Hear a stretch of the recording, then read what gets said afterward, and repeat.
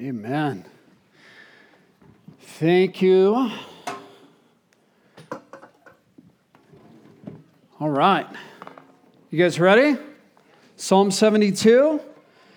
If you want to have your Bible open, we're going to walk through this morning. I have to do a brief introduction on the Psalms. My name is Justin, and I'm one of the pastors here at Church of the Valley. And as you can already imagine, we are going to spend the summer walking through the Psalms. This has been a tradition of ours since we began back in 2015. We chose to take our summers and utilize our summers as a way of walking through the Psalms in consecutive order. If you know anything about the Psalms, it's not like they build on one another, kind of like the Gospel of John, where it's an unfolding story. The Psalms are like a collection of the greatest hits of the songs of David, right? And so we have this collection, and we're walking through these Psalms together. And so we just said, let's start at Psalm 1, and let's just continue every summer and see how far we get. And so I think we started at Psalm 1, and we got to like Psalm 13 the first summer, and then we picked up Psalm 14, and we got to Psalm 20-something. Well, we're up to Psalm 72. And I think we're going to make it to Psalm 79 by the end of the summer. And what's awesome about that is you don't get to kind of pick and choose kind of how you are going to jump in and what's going to surface at whatever period of time we kind of find ourselves here in the middle of summer. And so what's interesting is just finding and discovering how is God speaking to us in the midst of this psalm. And so this morning, Psalm 72. And I just want to encourage you this summer, as we walk through the Psalms, you'll know where we are. We post that on social media. It comes out on our emails every week. But I would encourage you to read along with us this summer and make it a commitment to spend some time in the Psalms with us. There are several reasons that the Psalms are helpful. And I'm going to remind us just as a brief introduction to the Psalms, and I do this reminder every year because a lot of times we have a lot of new folks stepping in, a lot of new people kind of stepping into this rhythm with us, and it's important to understand, like, what are we learning from the Psalms? The Psalms are different genre of Scripture, okay? And so we need to understand how to read these and how to be changed and transformed by them. And so Tim Keller has done a lot and has been shaped a lot by the Psalms. And so Tim Keller made a resolution almost 30 years ago. He's since, several weeks ago, as Josh mentioned a few weeks ago, he's since passed away from cancer. But 30 years ago, he made a resolution that he would read through the book of Psalms, all 150 chapters each month. So each month covering all 150. And he said he would just begin to devour these, just to mine out all of the gold that he could possibly find out of each of the Psalms. And so he kind of crafted some reasons and some ways in which the Psalms are very helpful. And so I've used some of his language to kind of craft some of this and ultimately to discover why is it important for us? Why would we spend a significant part of our year walking through the Psalms? And so first thing is this: we want to and we desire to be, we want to be and we desire to be an authentic community, We want to be honest with one another. We want to be honest with where we are emotionally, physically, spiritually. We want to be able to say and communicate things that maybe we don't know. Like we put a filter on some of our language, and we think that we need to walk in, and particularly when we walk in a church, that we walk in with language kind of like, too blessed to be depressed, right? And we feel like we got to put on a smile and put on, our best attitude. And in some ways, the Psalms kind of reveal some emotions of the heart that aren't always too blessed to be depressed.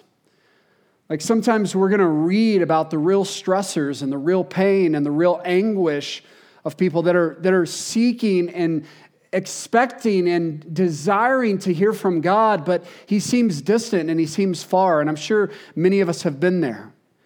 And so if you've walked in a church and you're going, man, it just seems like everybody has it all together. It seems really polished. The Psalms kind of reveal that we don't have it all together. And I think what it does for us is it allows us to kind of drop that filter a little bit and kind of move into a place of going, I don't have to have it all together. So if you're here this morning, I hope that's an encouragement to you, that you don't have to have it all together. That if we're honest with one another, that the Psalms will actually kind of shape our lament and kind of shape our prayer in life and give voice to that, okay? Here's the Tim Keller aspect of that. He said, the psalmists, despite their intensity and shocking candor, always pour out their white-hot feelings to God. No matter how angry or despondent you may be, if you use the Psalms of lament to give you words for your prayers, you will in no sense feel stifled or bottled up. Rather, the language of the laments are so startling that they will probably help you to be more honest about your emotions than you would have been. But the laments don't just help us to be emotionally honest. They help us bring ourselves to a real God. Our great danger is in the midst of our pain, we forget or deny that there is a God of wisdom, a God of power, a God of goodness. And the psalmists struggle as much as any of us will. Nevertheless, they draw us back toward that reality and they anchor us in the fact that there is a God who cares. Let's cry out to him. So we want to be an authentic community. The second thing is this. We want to learn how to talk to God. If any of us are here and you're going, man, I don't know how to pray. I don't know. My prayer life, it just seems clunky.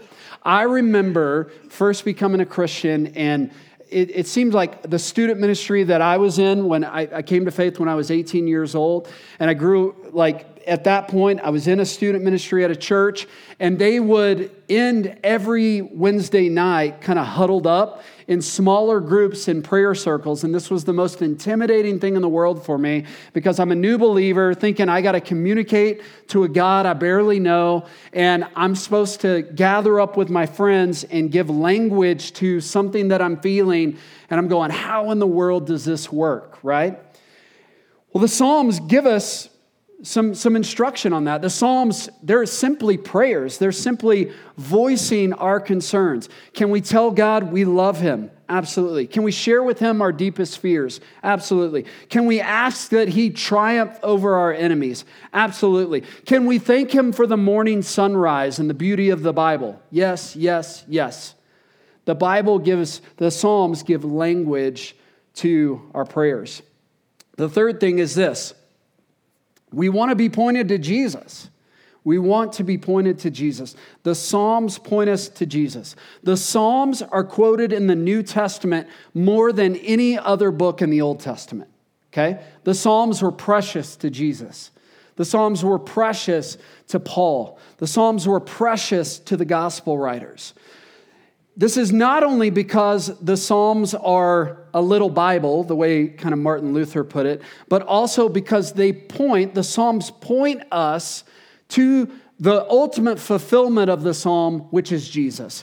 We're going to see that in our Psalm today, because we're going to see that this is written about a person. This is written to a person, but in many ways, Jesus is the ultimate fulfillment of it. We're going to see over and over and over again as we read the Psalms that these Psalms come true in the person of Jesus. Okay? They point us to Jesus. Lastly, we want to learn how to worship. It gives us a deeper sense of worship. That's what poetry does, right? We were with a couple the other night. We didn't know, but we got invited to go out on their anniversary dinner with them.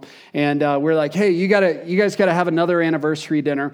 But I asked, hey, what are some songs that have been iconic in your marital relationship, okay? Now, I won't embarrass them and tell you what those songs were. But there's moments in life you look back and you're like, man, that song just has a punch, right? It just draws you back to an emotion or a time. And if you heard that song play today, it would kind of take you back to a time in the past and you'd be like, oh, I remember where I was when I first heard that song or listened to that song. And that's kind of because it evokes emotion. And that's what poetry does. Poetry, what we're reading here in the Psalms, it evokes emotion, and it helps us and moves us and postures us in a place of feeling. It helps us feel. Now, it's easy. We got a lot of thinkers. Just give me more information, right? Like the Reformed community of churches, our community and family of churches out in the world. We're great thinkers. We're not great feelers. In some ways, we reject some of the things of emotion because we're like, well, that can be abused. And, there's tons of scriptures that say don't trust your heart, like don't follow your heart. But there's also things like the wellspring of life flows from the heart. So ignoring your emotions is unhealthy too. We want to know how to worship. We want to know how to feel. We are not fully loving and worshiping God unless we're doing it with our heart, with our soul, and with our mind, okay? And so intellectually, we can, yes, I grasp God is a great God, but do I feel like he's a great God? Do I experience that? Does that change how I feel here on Monday morning, okay? So it's moving us to a place of right worship. I'll give you a few quotes about the Psalms. John Calvin, in short, says, "There is no other book in which we're more perfectly taught the right manner of praising God, or in which we're more powerfully stirred up to this performance of religious exercise." Tim Keller said, "Most Western Christians haven't experienced much in the way of violent mistreatment," right? Like growing up as a Christian in America, we're not persecuted. We don't have enemies that are seeking to hunt us down. We do have enemies. But and we do know in spiritual warfare that we have real enemies. But we don't experience this sense of life and death that people are coming after me at this moment, right?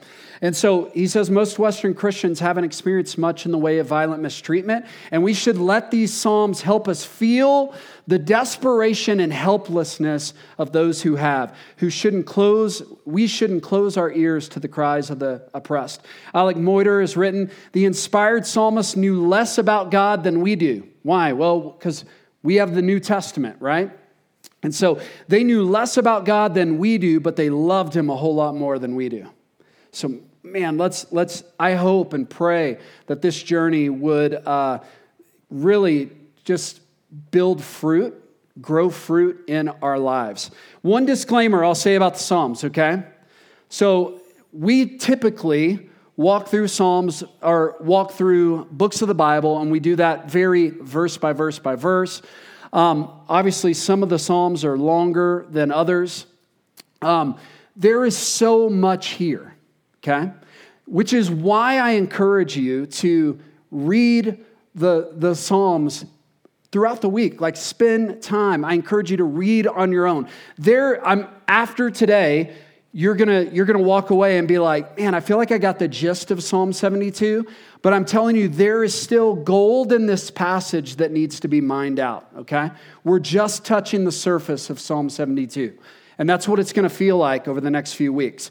One commentator says this: you can never reach or expound exhaustively every facet of each psalm. This is the beauty and frustration of the Psalms. One never reaches the bottom of the well from which God's life-giving water flows.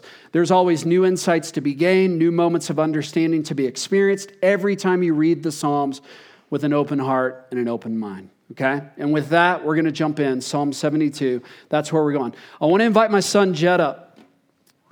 Jet, come up and grab a seat here. I told him, I said, hey, man, I want you to come up on Sunday. And he's like, do I have to say anything? I was like, nope, you just got to sit there and look pretty. And so, look handsome, right? So, this is my son, Jet. And I love my son, Jet. I love this guy. I love all my kids. But Jet there's a tender part of my heart. I have a tenderness for him because I see a lot of myself in him. Jet has the ability to lead, to protect, to serve, and care for people under him.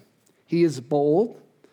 He is courageous, he is wise, and I love him.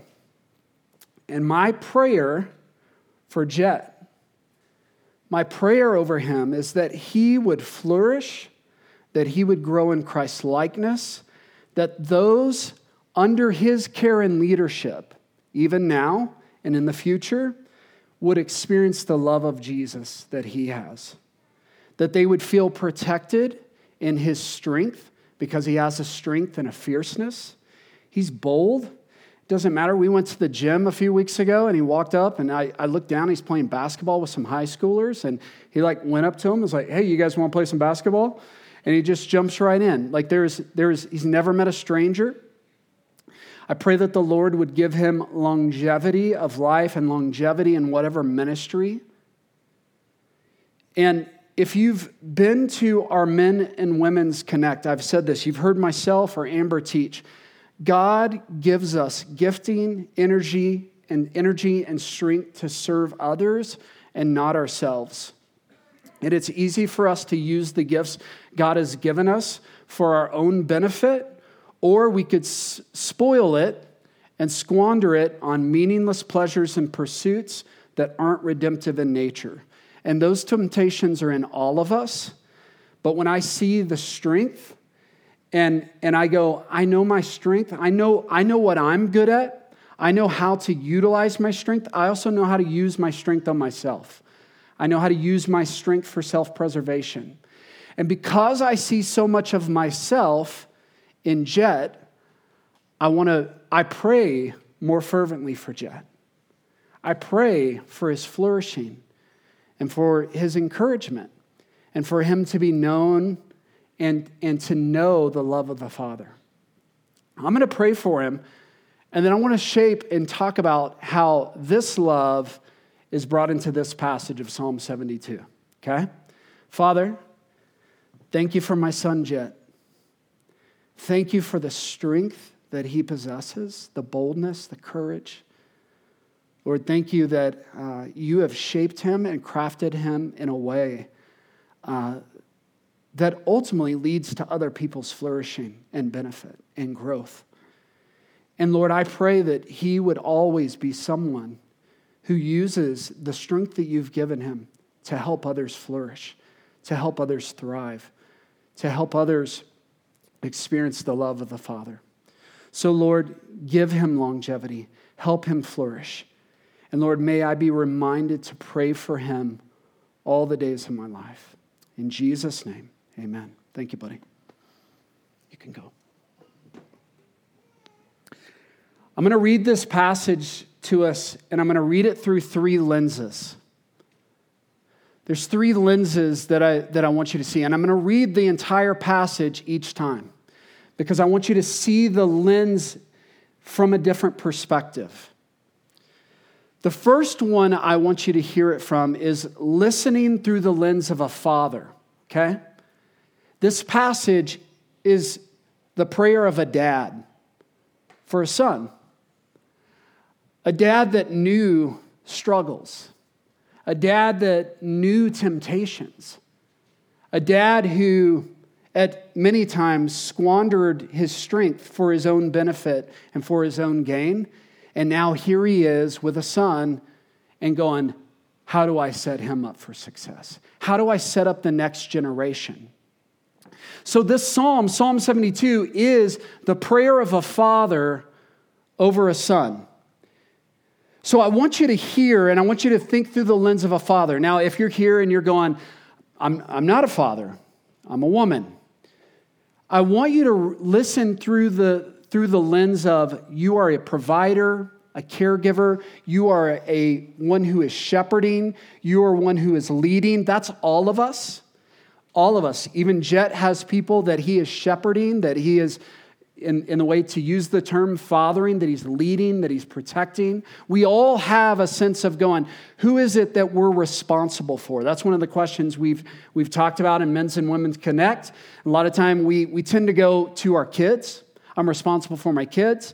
I'm thankful for those who have come and shared, and they're either our aren't able to have kids or don't have kids yet and hear their responsibility of going, I'm responsible for brothers and sisters in Christ. I'm responsible for my brothers and sisters in blood. I'm responsible for maybe people who work under me that I employ. There's a lot. I'm responsible for my neighbors. There's a responsibility.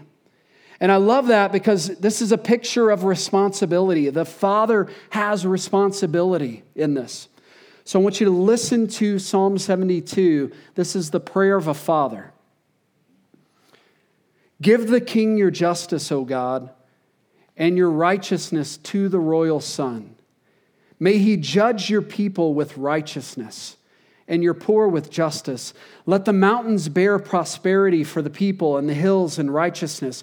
May he defend the cause of the poor of the people and give deliverance to the children of the needy and crush the oppressor. May they fear you while the sun endures and as long as the moon throughout generations. May he be like the rain that falls on the mown grass, like showers that water the earth. In his days may the righteous flourish and peace abound till the moon be no more. May he have dominion from sea to sea and from river to the ends of the earth. May desert tribes bow down before him and his enemies lick the dust. May the kings of Tarshish and of the coastlands render him tribute. May the kings of Sheba and Seba bring gifts. May all kings fall down before him. All nations serve him. For he delivers the needy when he calls, the poor and him who has no helper. He has pity on the weak and the needy and saves the lives of the needy. From oppression and violence he redeems their life, and precious is their blood in his sight. Long may he live. May gold of Sheba be given to him. May prayer be made for him continually, and blessings invoked from him all the day. May there be abundance of grain in the land. On the tops of mountains may it wave. May its fruits be like Lebanon, and may people blossom in the cities. Like the grass of the field, may his name endure forever. His fame continue as long as the sun. May people be blessed in him, and all nations call him blessed. Blessed be the Lord, the God of Israel, who alone does wondrous things. Blessed be his glorious name forever. May the whole earth be filled with his glory. Amen and amen. The prayers of David, a father, who is the son of Jesse, are ended. Listening through the lens of a father, a leader, a shepherd, someone who is seeking the flourishing. When he makes these prayers for Solomon, when he prays this, it's something that ultimately in his own mind and on his own heart, these are the desires of his heart even. As a father, as a leader, as a protector, as someone who is an overseer of those underneath him, of those of us who experience that there's a flock of people that I'm responsible for, we want people under us to flourish, to grow, to be developed. We want to pray for their righteousness and protection. And here's what I would say in the lens of a father, and I think what's modeled for us in this passage. I believe that we have a responsibility to raise up the next generation. We have a responsibility. We have a responsibility to invest in the next generation, that under the next generation, that there would be flourishing.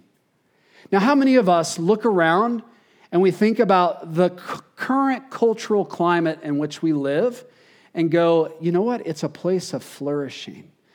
It's a place where injustices are being dealt with, the poor and needy are being cared for, and you're going, it's not happening. And here's what I would tell you is no worldly government system structure has ever done this well. And it won't be until Jesus he is ruling and reigning, but where that is experienced, where we are fully under the rule and reign of Christ, that we experience the fullness of this passage. Every world leader that comes as a father, as a leader, ends up squandering their strength on worldly pursuits or using it to platform themselves. But here's a prayer of a father invested, engaged in the next generation. Here's what I would say. Church family, hear me. We will have a lot of orphans if we don't become spiritual fathers to the next generation. That's all of us. We will have a lot of orphans if we don't all become spiritual fathers. 1 Corinthians chapter 4, verse 15 says, this is Paul speaking to the church in Corinth. For though you have countless guides in Christ, you do not have many fathers. For I became your father in Christ Jesus through the gospel. We need fathers. There's a lot of guides. There's a lot of people telling us what we need to do, what's best, what's most successful. Here's what's helping. A lot of people on YouTube want to tell you how to get your life wealthy, quick, rich. Here's all the things you need. Pull this lever, pull this trick, and everything's going to be awesome. And the reality is the flourishing that's experienced in this passage is still not happening. And we have all this knowledge and wisdom in all the world and more ways to share it, and we're still failing. Because we don't have fathers. We need spiritual parents. We need spiritual people who are going to invest in the next generation. John Eldredge, in his book, Fathered by God, says this: we often speak of a man who's done this successfully, like become a man, as a self-made man.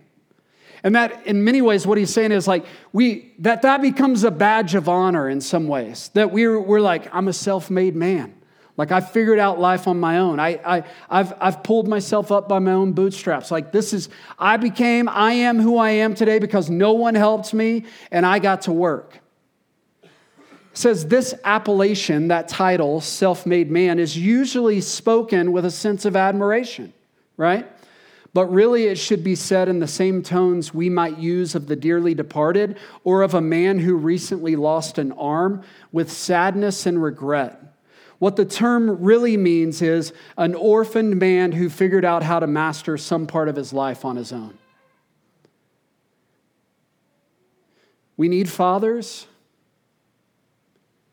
and we need to be the spiritual parents to the next generation. When I read this passage of a dad praying for his son, it heightens my responsibility for the next generation. We go back in 1 Kings chapter 2. Interesting enough, last week we read 1 Kings chapter 1. And the reason we kicked back to 1 Kings chapter 1 is David was there, and I think it's Nathan and Bathsheba come to David on his deathbed, and they're like, hey, they're about to call someone else king, and you've given that to your son Solomon. We need to make sure. And he's like, give him my donkey, and he rides into town. We talked about that last week. Well, in 1 Kings chapter 2, David is on his deathbed, and we see the final words that he is passing on to his son Solomon. 1 Kings chapter 2, 1 through 4. When David's time to die drew near, he commanded Solomon, his son, saying, I'm about to go the way of all the earth. Be strong and show yourself a man, and keep the charge of the Lord your God, walking in his ways and keeping his statutes, his commandments, his rules, and his testimonies, as it is written in the law of Moses, that you may prosper in all that you do and wherever you turn, that the Lord may establish his word that he spoke concerning me, saying, if your son pays close attention to their way, to walk before me in faithfulness, with all their heart and with all their soul, you shall not lack a man on the throne of Israel. So here he prays for him. And he's passing on these words of wisdom. He's saying, this is the kind of man I want you to be. And then we go on and we read in Psalm 72, this is the prayer. And was he not praying these very same things as 1 Kings chapter 2? Praying that he would walk in the ways of the Lord. Praying that he would follow, that he'd be a man of righteousness. and that people would flourish under him? Maybe a question, what are you praying for the next generation? Do you see that you have a role in the next generation? That we have a responsibility as a Christian. You have brothers and sisters in Christ that you're meant to be invested in, not passively spectating, not passively standing by. You are called to engage. What are you praying for? It leads to righteousness. It leads to injustice being delivered. It leads to prospering. It leads to flourishing. Now, I want you to listen through the lens of a son. Your son. And this is someone making prayers for you. This prayer is for you. This prayer is for your flourishing and for your benefit. Give the king, fill in your name. Give Justin your justice, O God. Give Justin your righteousness. He's the royal son. May he judge your people with righteousness and your poor with justice. Let the mountains bear prosperity with people and the hills in righteousness. May he defend the cause of the poor of the people and give deliverance to the children of the needy and crush the oppressor. May he fear you while the sun endures and as long as the moon throughout all generations. May he be like rain that falls on the mown grass, like showers that water the earth. In his days may the righteous flourish and peace abound till the moon be no more. May he have dominion from sea to sea and from the river to the ends of the earth. May desert tribes bow down before him and his enemies lick the dust.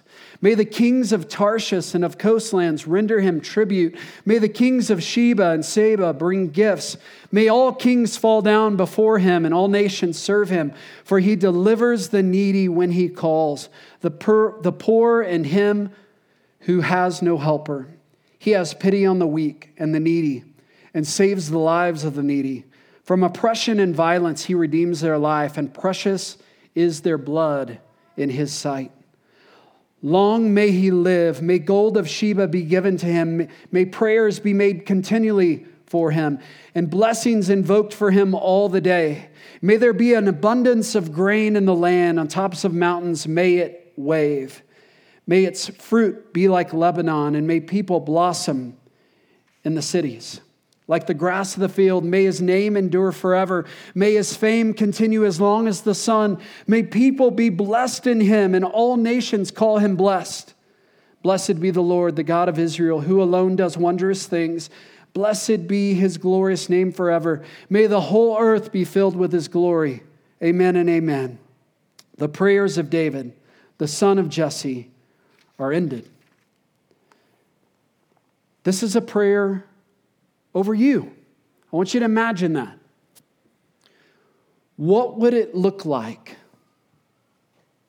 What would it look like to have a dad that invested in you? I think if we were to poll the room, I'm sure there's many of us who maybe that wasn't our story. That we think back and we go, our picture of our Father is not one who is invested in us, one who is longing for our growth and development, not longing to cause us to flourish and to be successful, and that ultimately that we would be moved to a posture and place that people would want to bring gifts and serve because they're flourishing under our leadership and guidance. To think about that you have a dad that invested in you. My dad loved me. My dad supported me. But I can't necessarily say that I ever had a prayer voiced over me from my father. I don't know what, in many ways, that I could be able to recount that I have any words or anything that I go, were the desires of my Father for my life. And while many of us, that's probably our experience. We have God the Father, who is a perfect picture of one who desires to see you flourish, one who is praying for your protection, one who is praying for your provision, one who is seeking out the best he has in mind for you. John Eldredge, I've been weighing through this book, so it's been a lot that's been on my mind.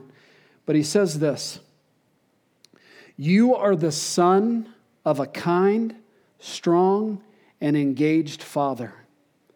A father wise enough to guide you in the way, generous enough to provide for your journey, offering to walk with you every step.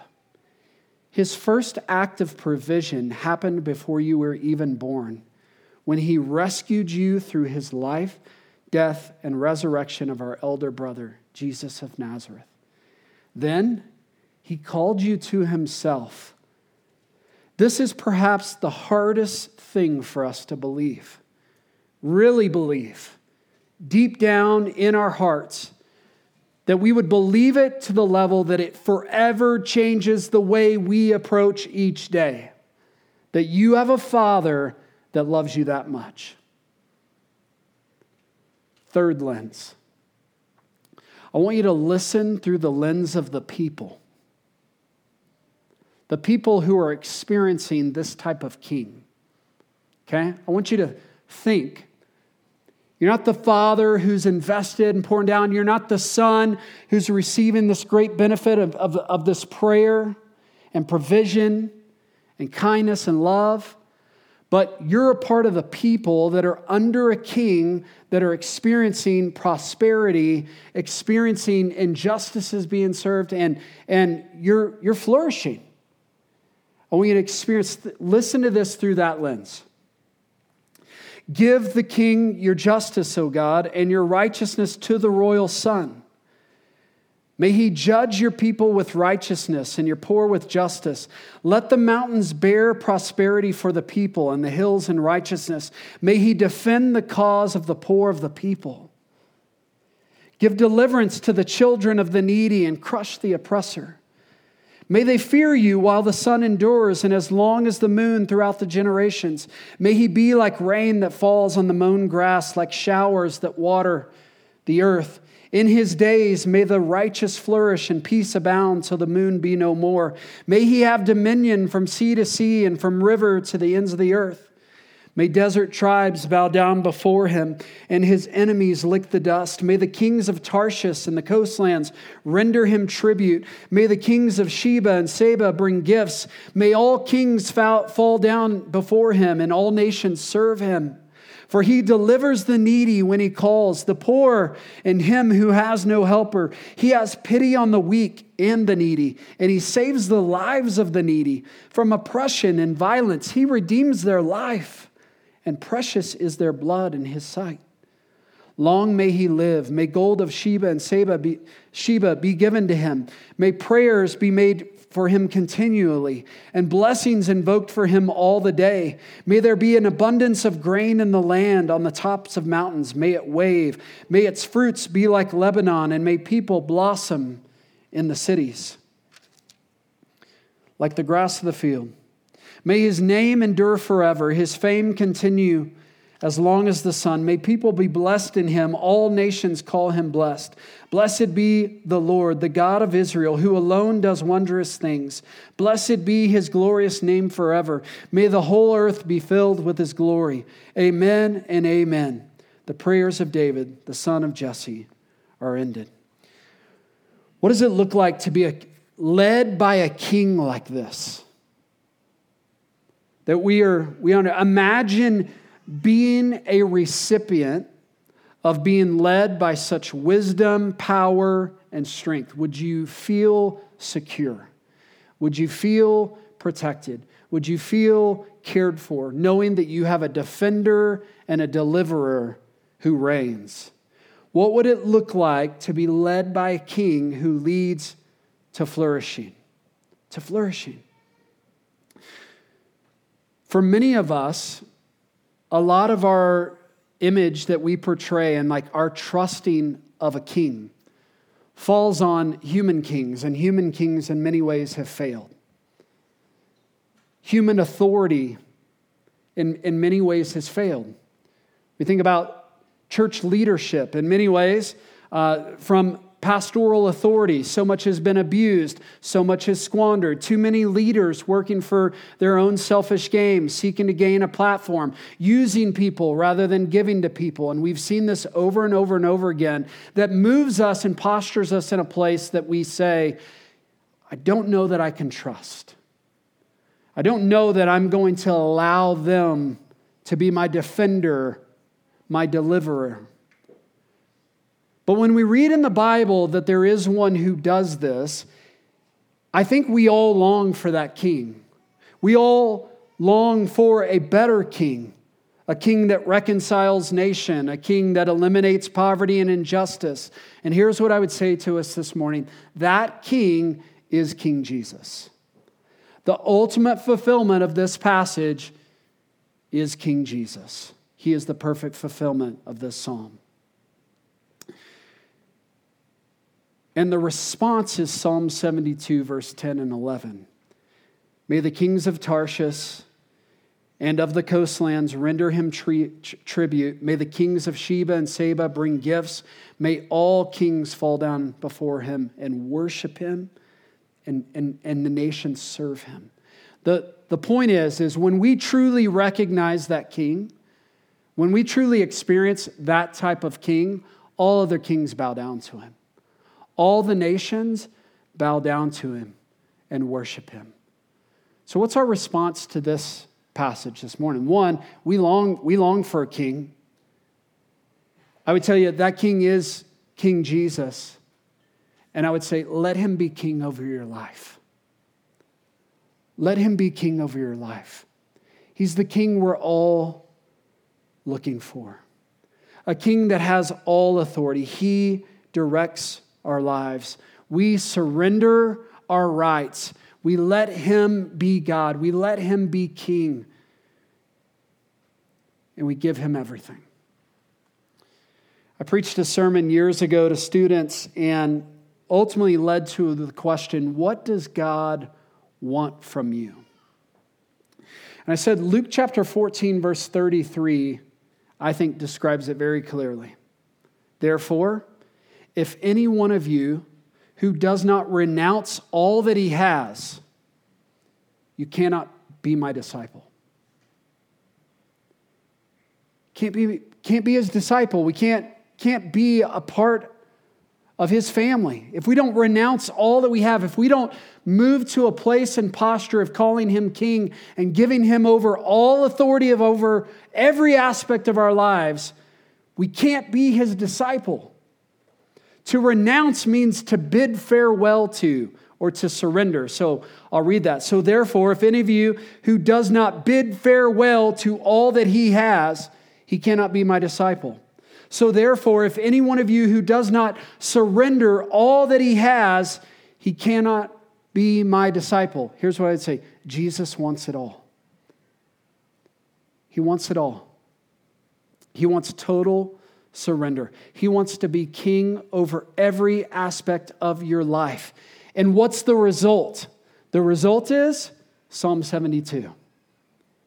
He's the perfect fulfillment. The result is when we give over, we surrender, we renounce all that we have and give it over to King Jesus, it leads to our flourishing. The tendency for many of us is we go, is he trustworthy? Why would I trust him? Why would I give him everything? Can I trust him with my life? How do I know that I can trust him? I'd say first and foremost is he defeated Satan, sin, and death. Jesus Christ defeated the most powerful things that no other man or deity could ever defeat. Satan, sin, and death. He's powerful. I would also say he is absolutely in love with you. He loves you. That's why you can trust him with your stuff. That's why you can trust him with your life. That's why you can trust him with your relationships. That's why you can trust him with your future. He loves you. But he calls us to surrender it to him. So I went last night and I was trying to dig up this old sermon, and I found the actual sermon script that I preached probably 15 years ago to a group of students. And I talked about in that sermon, if he's truly king, if he's truly a king that leads to flourishing, if he's trustworthy, and to be his disciple means we got to surrender all of life. What is all of life? And are there parts of life that I'm holding on to that I'm unwilling to surrender? And so I kind of brought up this sheet. I think we have it on the screen. It's super small. Probably can't read it. I'll post it somewhere and you can have it. But I want to read some of these. I surrender the right to have a healthy and attractive body. I surrender the right to function in strength of mind, emotions, and will. I surrender the right to plan my future. I surrender the right to live where I want to live. I surrender the right to be married, to have a mate, to have a home, to have children. I surrender the right to date, to have a boyfriend, a girlfriend. I surrender the right to choose my recreation or entertainment. I surrender the right to be successful in my job or career. I surrender the right to cling to my past with its successes, failures, or hurts. I surrender my right to have any habits, have my habits. I surrender the right to own anything. I surrender my right to protect my time. I surrender the right to have a good reputation. I surrender the right to defy authority. I surrender the right to gain acceptance from others. I surrender the right to always know the will of God. I surrender the right to have a happy marriage, home, family, or work environment. I surrender the right to escape problems, difficulties, or tragedies. I surrender the right to take offense. I surrender the right to avoid reaping what I sow. I surrender the right to being always right. I surrender the right to being loved. I surrender the right to have invisible security. I surrender the right to be used of God to see results. I surrender the right to see results. I surrender the right to demand anything from God. He doesn't owe me anything. And I surrender the right not to follow his command to be baptized. I give God permission to do anything he wishes to me, with me, in me, through me, that would glorify him. I claim these rights as once mine, but then he became my king. Everything I now have all belongs to him. I give him control. He can do with them what he wants and anything he pleases. I know that this does not eliminate my responsibilities nor obedience to him or his word. And sign it. My question is could we sign that? Could we truly come to a place in life that we sign it? And here's what I would say. To the extent maybe we're still holding on, or to the extent where we go, you know what, I can't put ink to this paper, I think correlates with how we know him as king. Under him, under his lordship, under his guidance, everything flourishes. Do you trust him? Let's pray. I'm going to invite the worship team to come up this morning as we pray together. Lord, I pray and ask that you would help us in the next few moments to reflect, to respond. Lord, what is it that we are holding on to, that we are still grasping and trying to gain control over, that you want to set us free from, that you are showing us that if we will entrust, that not only will we give over everything, but if we truly recognize you as king, all nations, all kings, all people would come and bring you gifts. All people would come and surrender all to you because you are the only one worthy of that. And so, Lord, would you work in this passage? Help us release our own lording over our things and set us free this morning. We pray in the name of Jesus. Amen. I'm going to ask and pray and just for you in the next few moments. My heart and my prayer for you is that you just be able to reflect, to respond, to see the role in which we have. We look in this passage of going, man, the love a father has for a son, what it looks like to be a son and experience the love of the Father. And then what it looks like for us to know that we have a good Father who loves us and cares for us. But we also have King Jesus who rules and reigns. He's worthy of all. So I don't know where the Holy Spirit is convicting you or moving you or challenging you this morning. But maybe there's something in your life that you go, you know what, I'm holding on to this too tightly, and I need to bring this and put it at the feet of Jesus. I need to give it to Jesus today. No longer having control over it. I'm going to invite our prayer team to come forward. They're going to be in the front corners of the room here. And maybe there's just encouragement. You need people to come and pray for you this morning in releasing your grip and hold on these things and saying, hey, I give that over to you. Would you do that this morning? If you have any other prayer need, anything else that's just weighing on your heart this morning, maybe as you experience like, man, I want to know I'm loved by the Father that way. Would you come forward? Would you allow us to pray for you, encourage you this morning? Let's stand together. Let's sing together. Anyone who has prayer, let us come. Let us be an encouragement to you as the body of Christ this morning.